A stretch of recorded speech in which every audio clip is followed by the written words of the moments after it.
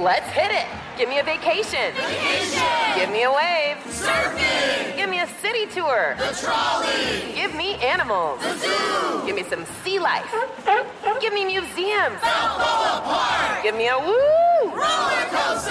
What's that spell? San Diego. If you're happy and you know it, San Diego is the place to show it. Book your family vacation at sandiego.org. Funded in part with the City of San Diego Tourism Marketing District Assessment Funds. The Big Take from Bloomberg News brings you what's shaping the world's economies with the smartest and best-informed business reporters around the world. We cover the stories behind what's moving money and markets, and help you understand what's happening, what it means, and why it matters every afternoon. I'm Sarah Holder. I'm Saleha Mohsin. And I'm David Gura. Listen to The Big Take on the iHeartRadio app, Apple Podcasts, or wherever you get your podcasts. I'm Saleha Mohsin, and I've covered economic policy for years and reported on how it impacts people across the United States. In 2016, I saw how voters were leaning towards Trump and how so many Americans felt misunderstood by Washington. So I started The Big Take DC. We dig into how money, politics, and power shape government and the consequences for voters. With new episodes every Thursday, you can listen to The Big Take DC on the iHeartRadio app, Apple Podcasts, or wherever you get your podcasts. You're tuning into Service. Johnny Bistrica, Private First Class. Veteran stories of hunger and war. They joined the service. Remember Pearl Harbor. Remember Pearl Harbor. A production from iHeartRadio. We used to just give these people the food from our mess kits. You ate what you could get and be thankful for what you were getting. I'm your host, Jacqueline Raposo.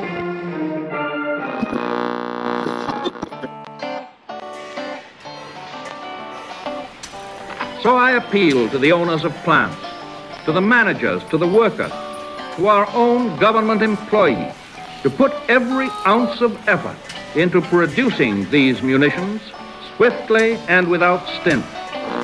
We must be the great arsenal of democracy. Throughout the Great Depression and into the start of World War II, the Pennsylvania steel mills fired around the clock. Just outside of Pittsburgh, the towns of Rankin, Braddock, Swissville, and Regent Square spread around the mills. To feed the men feeding the furnaces, restaurants and shops stayed open deep into the night, employing more and more women as the Depression lingered on. Teenagers necked on hilltops lit by the firework-like smokestack display, the asthma and emphysema they eventually caused keeping busy peddling local doctors and nurses. There was plenty of work for those in this great steel-bending, back-breaking arsenal of democracy. A world that required workers. A world that welcomed women in roles they'd never been allowed to play before. In 1941, the Women's Army Corps was established, accepting what would become 350,000 women serving as clerics, lab technicians, drivers, and even pilots. 5,000 women would become Army nurses within 6 months of the bombing of Pearl Harbor. Over 7 million womened Red Cross stations. Countless Salvation Army soldiers served overseas.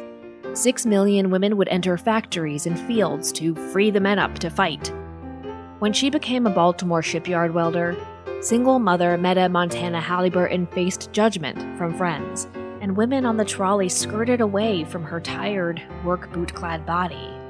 But Meta remembers taking pride in what her hands could make with a little rod and a little bit of welding, and the prayers prayed into the ships they sent off to war, and the careful rebuilding of the bombed vessels that returned to them. Career Army nurse Frances Liberty recalled nurses being scorned as the lowest of the low at the start of the war, right along with the evening ladies. That didn't stop them from landing in Normandy only 4 days after D-Day, or pulling wounded men from the battlefields in Italy. It was the world into which Army nurse Sister Melanie Cambick was born. At the time when Sister Melanie was going to nursing school, there was no financial support offered to women becoming war nurses.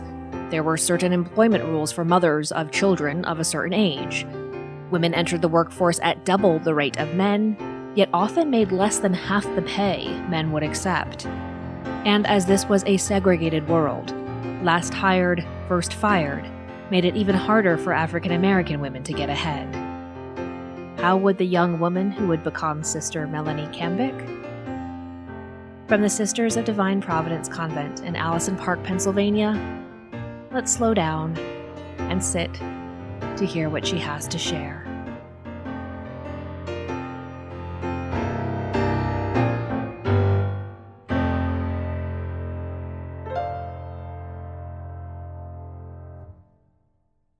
My name was Victoria Louise Cambick, and I was a second lieutenant in the Second World War.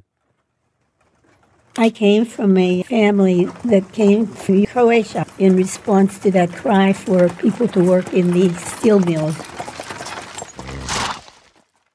They treated the foreigners very miserably.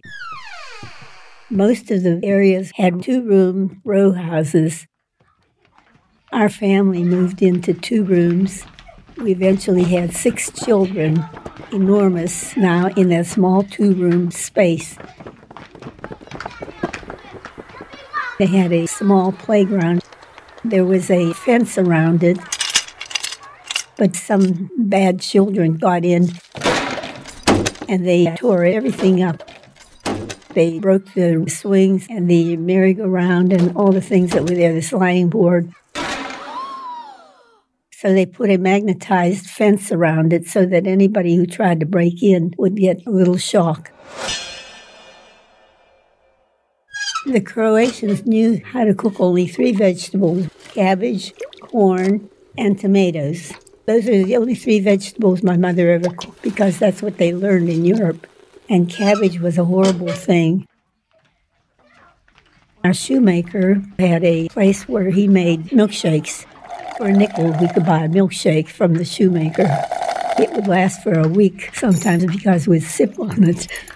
We didn't have very many treats like that. That was a very lovely thing for us. Nevertheless, I never experienced any shortage of food because we were raised to eat those 3 vegetables. We had cabbage every day for lunch. We had a coal stove in the kitchen, and it was awful smelling that cabbage. Our bringing up was very, very poor because of our circumstances. Although my father had a good job at the mill, he was in charge of the place where they melted the steel logs to make war material out of it.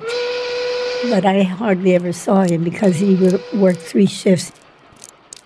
Nevertheless, I was my father's favorite child. We were very close. One time, our baby was being born. She was 3 years younger than I was. He put a stool my brothers had made at the foot of the stairs, and he said, "Now you sit there until I tell you to get up." So the people were running up and down the stairs with all kinds of errands. And when the doctor finally came after delivering the baby, he looked at me, he said, "My, you're a good girl. You sat there the whole time without moving." I was very proud. I was a middle child. Middle child are left to do their own thing. I got attention because I helped people. So I wanted to be helpful. I always wanted to be a nurse. I guess I saw it on somebody's TV, or I saw the nurses going around helping people in the neighborhood. I was 17 when I graduated from high school. I took a job in a small store where the wealthy people had their clothes dry cleaned. I got $5 a month for working there, 8 hours a day. I used to give some of it to my mother because she always needed money. It took me about 5 years to save enough money to go to school to become a nurse. I was older, and because of that, they gave me all the hardest patients. I had to work extra hard to keep my position in the hospital. But my mother was very proud of me when I graduated because then I could get a job and earn a little more. We are mobilizing our citizenship, for we are calling on men and women and property and money to join in making our defense effective. When I graduated from nursing, they were so in demand of nurses that I said to nursing, my girlfriend and I said, let's go join the Army, and we did. Run in place. Next stop, ladies, Camp Lee, Virginia. There was a young man in the hospital who apparently had some sort of back injury, probably a fractured vertebrae. He was in a flatbed, and I went to try to rub his back a little because I felt he needed a back rub from lying flat for so long without any care. He didn't want any female to touch him. Eventually, I coaxed him into getting a back rub to make him feel better, and he let me take care of him after that. And there was an elderly gentleman who was dying. Because he required so much attention, our leader put him in some back alley where he was not going to bother anybody. She wouldn't let me go back there too often because she said he takes too much time to spend on that kind of person because these other people need more attention. That's why she kept me in the big place. In the big ward, all I did was carry a plate full of cough medicine. That was the only nursing we did at that time. I never heard them complain too much about the food. They were fond of sweets, and I always tried to make sure that they had something sweet to satisfy their appetite for sweets. Even in my own apartment, I ate very sparingly, and even at the officers' club, they had normal food. I received enough food, and I thought everybody else did. I find it hard, but I find it satisfying because that was my nature, to help people. And I even went to visit that dying man without letting my supervisor know. I walked back one time to visit him. He was uttering phrases like dying people do, unconscious already. I just felt that I had to do that for these people because they needed it.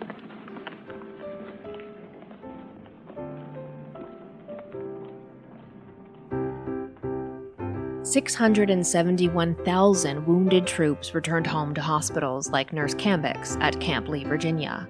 But so skilled were the nurses that had treated them on the field that fewer than 4% of them later died as a result of their war wounds or disease.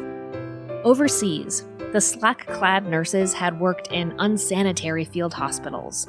They'd kept up morale by helping to distribute backed-up V-mail. They'd fed starved patients in concentration camps and tended free prisoners of war on the roadside.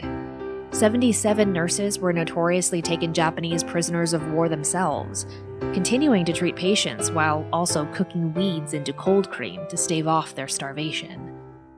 By the end of the war, 59,000 women, including 500 African American women, had become Army Nurse Corps nurses. 16 were killed in direct action. 1,600 received commendations for outstanding conduct. The Women's Army Corps disbanded when the armed forces integrated in 1978. It wasn't until 2015 that the Department of Defense opened all combat jobs to women. Today, women make up about 20% of the Air Force, 19% of the Navy, 15% of the Army, and almost 9% of the Marine Corps. We'll be right back.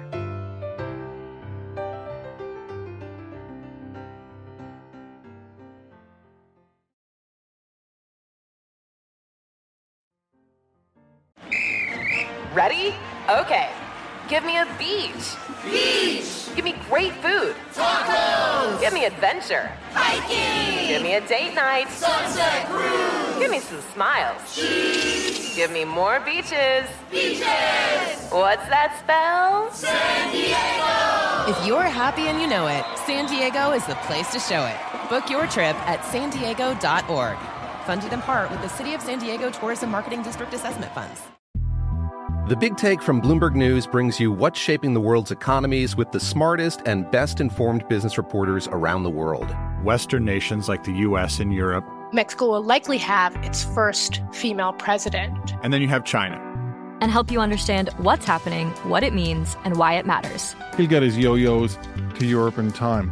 But the longer this drags on, the more worry he's getting. They knew that they needed to do this as fast as they possibly could to get a drug on the market. as fast as they could. I'm David Gura. I'm Sarah Holder. I'm Saleha Mohsen. We cover the stories behind what's moving money and markets. Basically, everyone was expecting, if not a calamity, certainly a recession. But the problem is that paperwork, as our reporting showed, is fake. As someone who's covering the market, I'm often very worried about an imminent collapse. So I'm thinking about it quite often. Listen to The Big Take on the iHeartRadio app, Apple Podcasts, or wherever you get your podcasts. I'm Saleha Mohsen, and I've covered economic policy for years and reported on how it impacts people across the United States. In 2016, I saw how voters were leaning towards Trump and how so many Americans felt misunderstood by Washington. So I started The Big Take DC. We dig into how money, politics, and power shape government and the consequences for voters. It's an election year, so there's a lot of focus on the voters that TikTok is reaching. The initial reaction is like, oh, things are looking so resilient. I don't want to be too pessimistic, but I just don't see the political will down in Washington right now to change their tune. I think the American electorate has been signaling that it expects a rematch of the 2020 election. These are unprecedented times. With new episodes every Thursday, you can listen to The Big Take DC on the iHeartRadio app, Apple Podcasts, or wherever you get your podcasts. You are listening to Service, Veteran Stories of Hunger and War from iHeartRadio. I'm Jacqueline Raposo. And we're here with Army nurse Victoria Louise Cambick at the Army Hospital in Camp Lee, Virginia.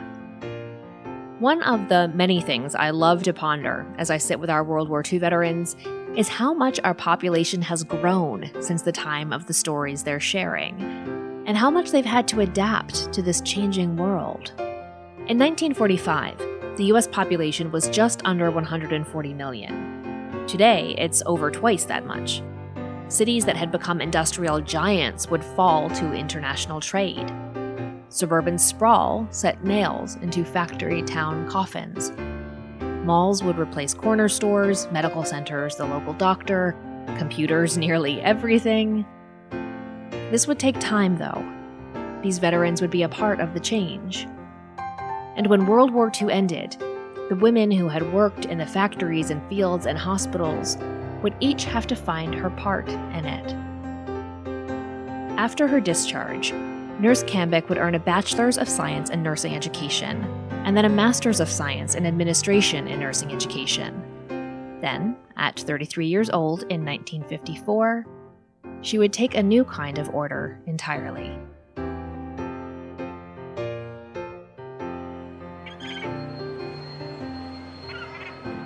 I was in the Army for 3 years. I was accustomed to making do what I had to do, and what I had to do at that time was to get a job, and I found one. It was a transitory position, walking the field, working in homes, people that were jobless, taking care of patients who were homeless or people who needed food. We had a job making sandwiches for the jobless. There were a lot of stores that were selling bread cheap down by the riverside. Our home was near the riverside. I collected a lot of bread. I got the bread at a cheap rate, and I parked my car close to the edge of the river. When I was coming home after shopping around in those shops down there, I asked a man who was walking by, I said, "Would you get my car down there?" So he walked down, and I had all that bread that I had purchased. He said, "Ma, you're going to have a big feast with all that bread you're carrying." I said, "Oh, no, we're making sandwiches for the jobless." He said, "Oh, that's for the poor." "Well, here." And he gave me $50. He said, "That's for the poor." But I did a lot of home nursing. And one of the nurses that was doing home nursing, the upper edge of Rankin, there were some wild people up there who had lived there for years and years and would easily rob anybody of any money they had. And this nurse was doing house nursing up there, and they told her that she would have to keep a gunman walk along with her to protect her. So she quit her job because she said, "I'm not going to work with a gunman." They never bothered me in the house that I occupied up there to serve the people because they knew that if they did anything to me, the people would all have to go down to the hospital to get treated, whereas now they could just run to my office and get something to take care of their problem. So I was safe up there.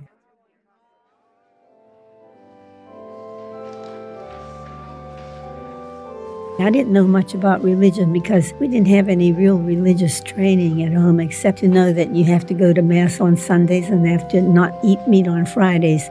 Nevertheless, I really was a religious person. When I was 16, the sisters in Rankin, where I was born, wanted me to join their convent, but their mother house was on Staten Island.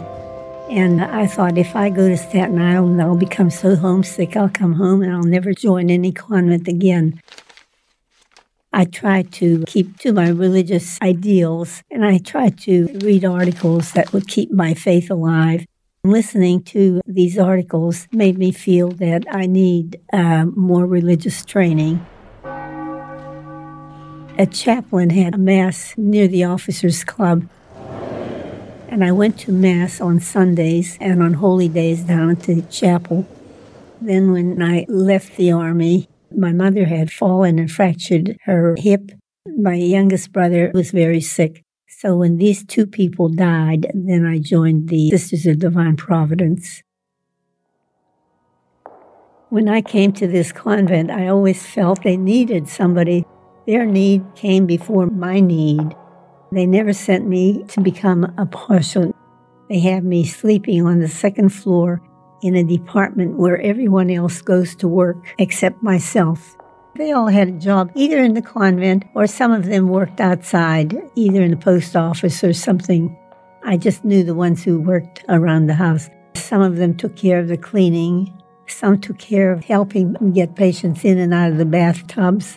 One sister had charge of the laundry in our big laundry that we had, and she would come up and I recognized her. Another one had charge of the young sisters. She was always aware of me, but she never participated too much with me. I just was aware that they were there, and I never conversed with them too much. That leaves me a lot of time for prayer. Sitting at a table with a group of nuns who had different pursuits, they would discuss their pursuits, and I just sat and listened. I very seldom enjoyed or participated in their conversations. Our food, I thought it was acceptable. When I came to the convent and I saw the cabbage on the menu, I snorted. I thought, oh, yeah, I'll never eat that. Oh, they're serving that again. I can't stand it. And I tasted it once, and it was really good. And after that, I was a cabbage lover. I never had a feeling that we were being cheated out of any food. I always thought our diet was satisfactory. I was allowed to eat anything I wanted.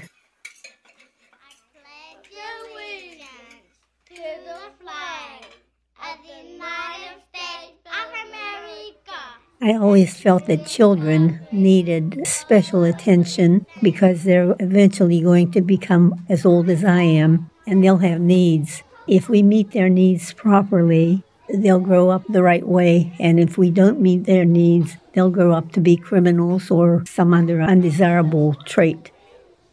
There was a period of time when I was interested in the schools. I tried to treat the children that I come into contact with in a way that would make me look favorable in their eyes rather than to be hostile, because sometimes the nuns are very cruel to children and they develop a hatred of anything religious. So I tried to be as pleasant as I could. I got a bag of candy weighing about 100 pounds, and I could share it easily with these children sometimes to get their favor. In infants, the baby doesn't respond to anything except being fed. As they grow older, they still want to be fed properly. If you hand a piece of candy to a toddler, they accept it willingly, and the older they get, the more they respond. I think that being kind in any way makes children different. The kinder you are to people, the more likely you're able to get their undivided attention. If we slough them off real casually, they'll respond in the same manner. They won't pay any attention. But if you're kind to them and treat them kindly, I think they'll respond by following you more closely.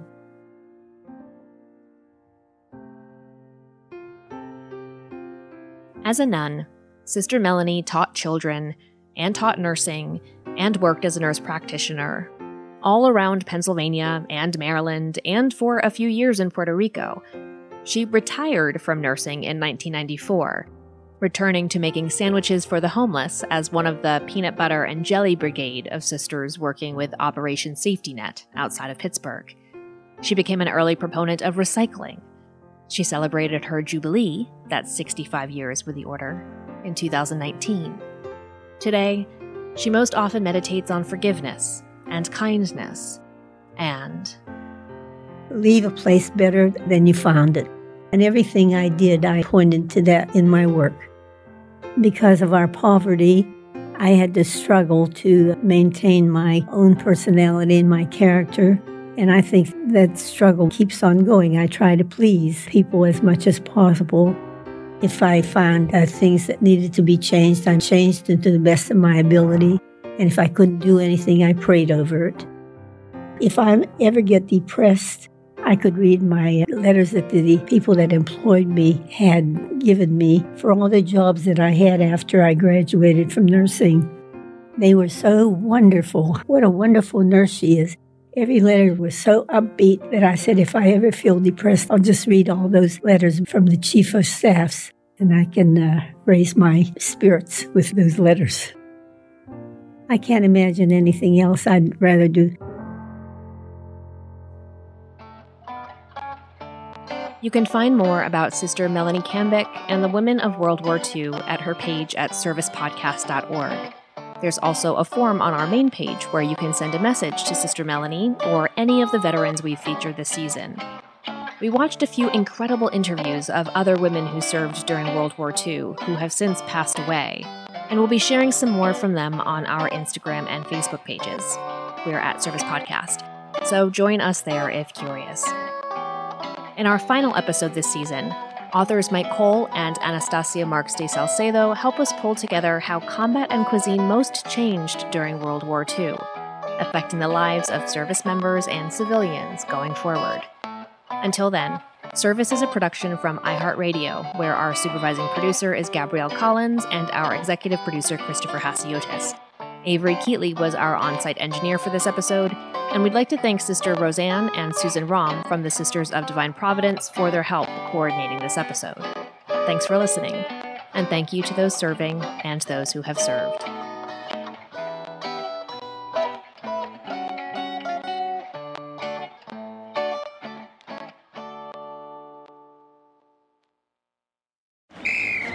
Ready?